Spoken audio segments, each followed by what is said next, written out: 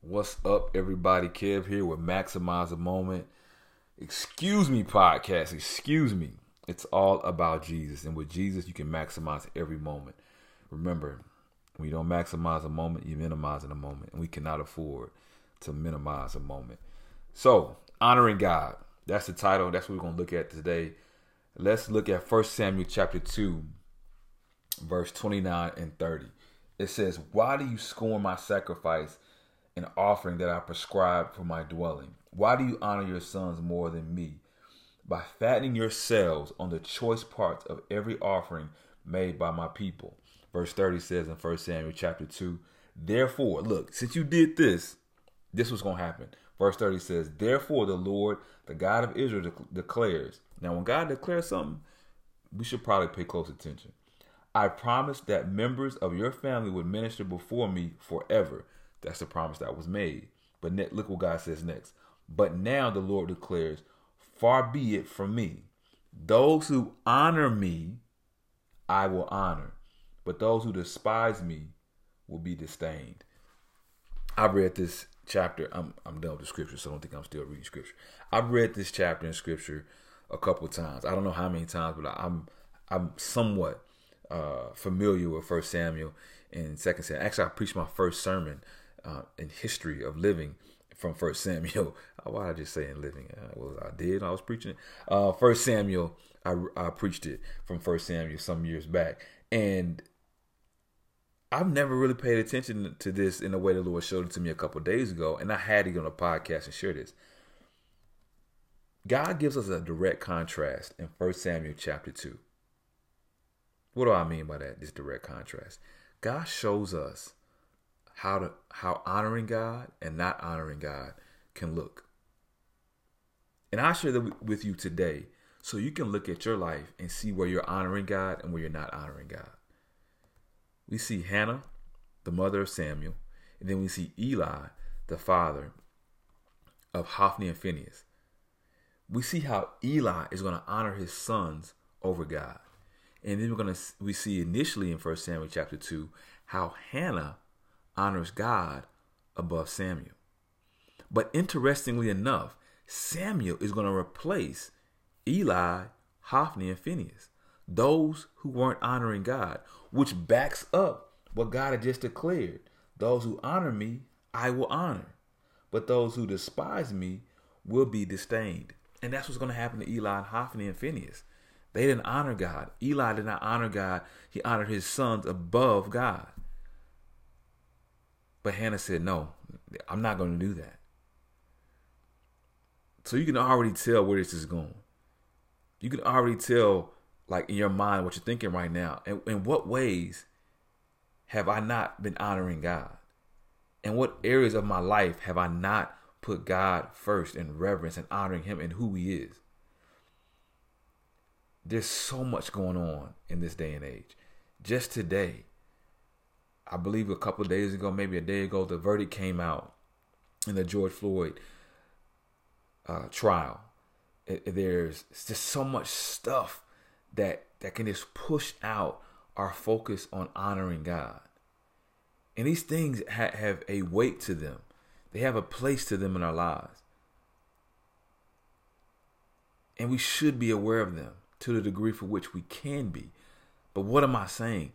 That we should let nothing, nobody, nothing get in the way of honoring God. If anything, we should learn how God would have to honor those situations that we're dealing with in our lives.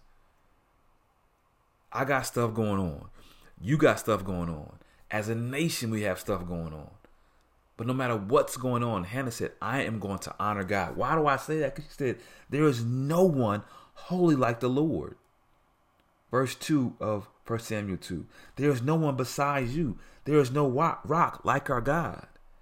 And guess what? If we get the big head, my head is big because I got a big head, but we get the big head illustratively, and we think we are that. She says in verse 3 of chapter 2 of 1 Samuel, "Do not keep talking so proudly and let your mouth speak such arrogance." That's pride. "For the Lord is a God who knows, and by him deeds are weighed."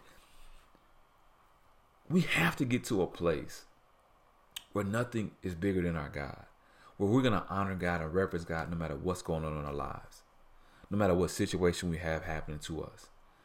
This is key.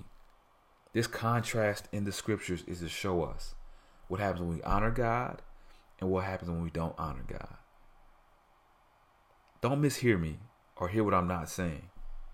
Because you can focus on God and honoring God on your terms. But can you honor God on his terms? Based off the scriptures. Based off the actual what the word says, not what somebody has said about the word. Can you honor God in the fullness of who he is? That's when we become salt and light. That's when we can go out and share the gospel with people. That's when we can deal with situations that arise in our lives, because we're going to say, God, no matter how big my situation is, you're bigger than me in my situation. And in that, I'm going to honor your name. I'm going to honor you with what I say, by what I do, where I go. Eli allowed Hophni and Phinehas to do things within the temple of God. What's so interesting to me is that he was a man of God.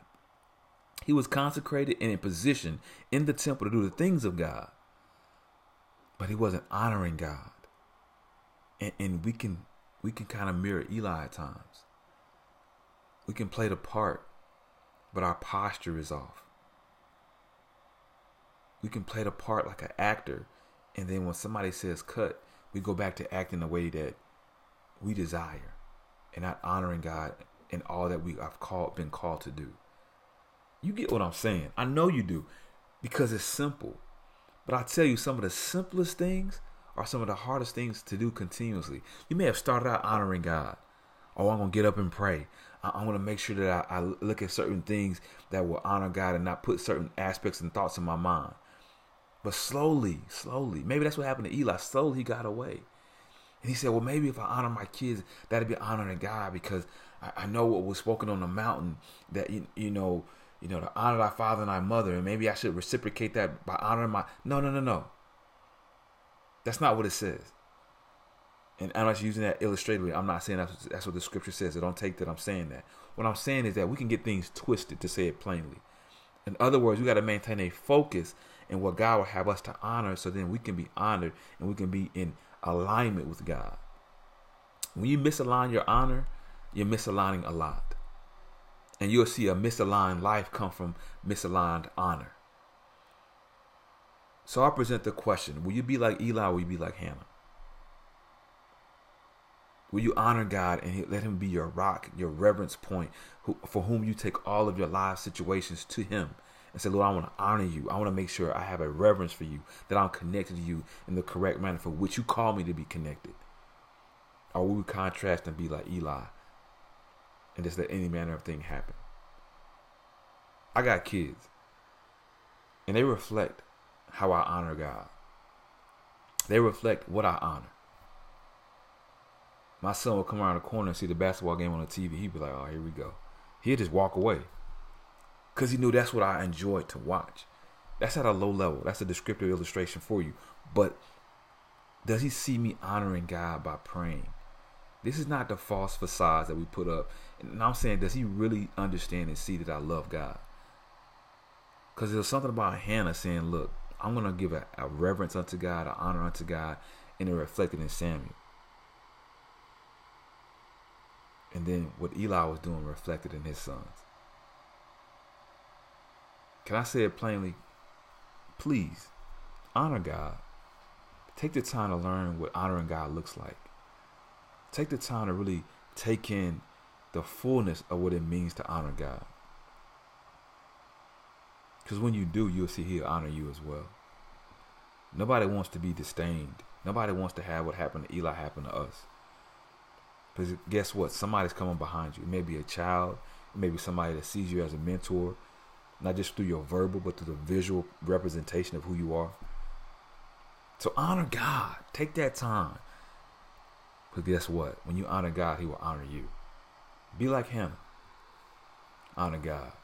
Y'all be blessed. Y'all be encouraged.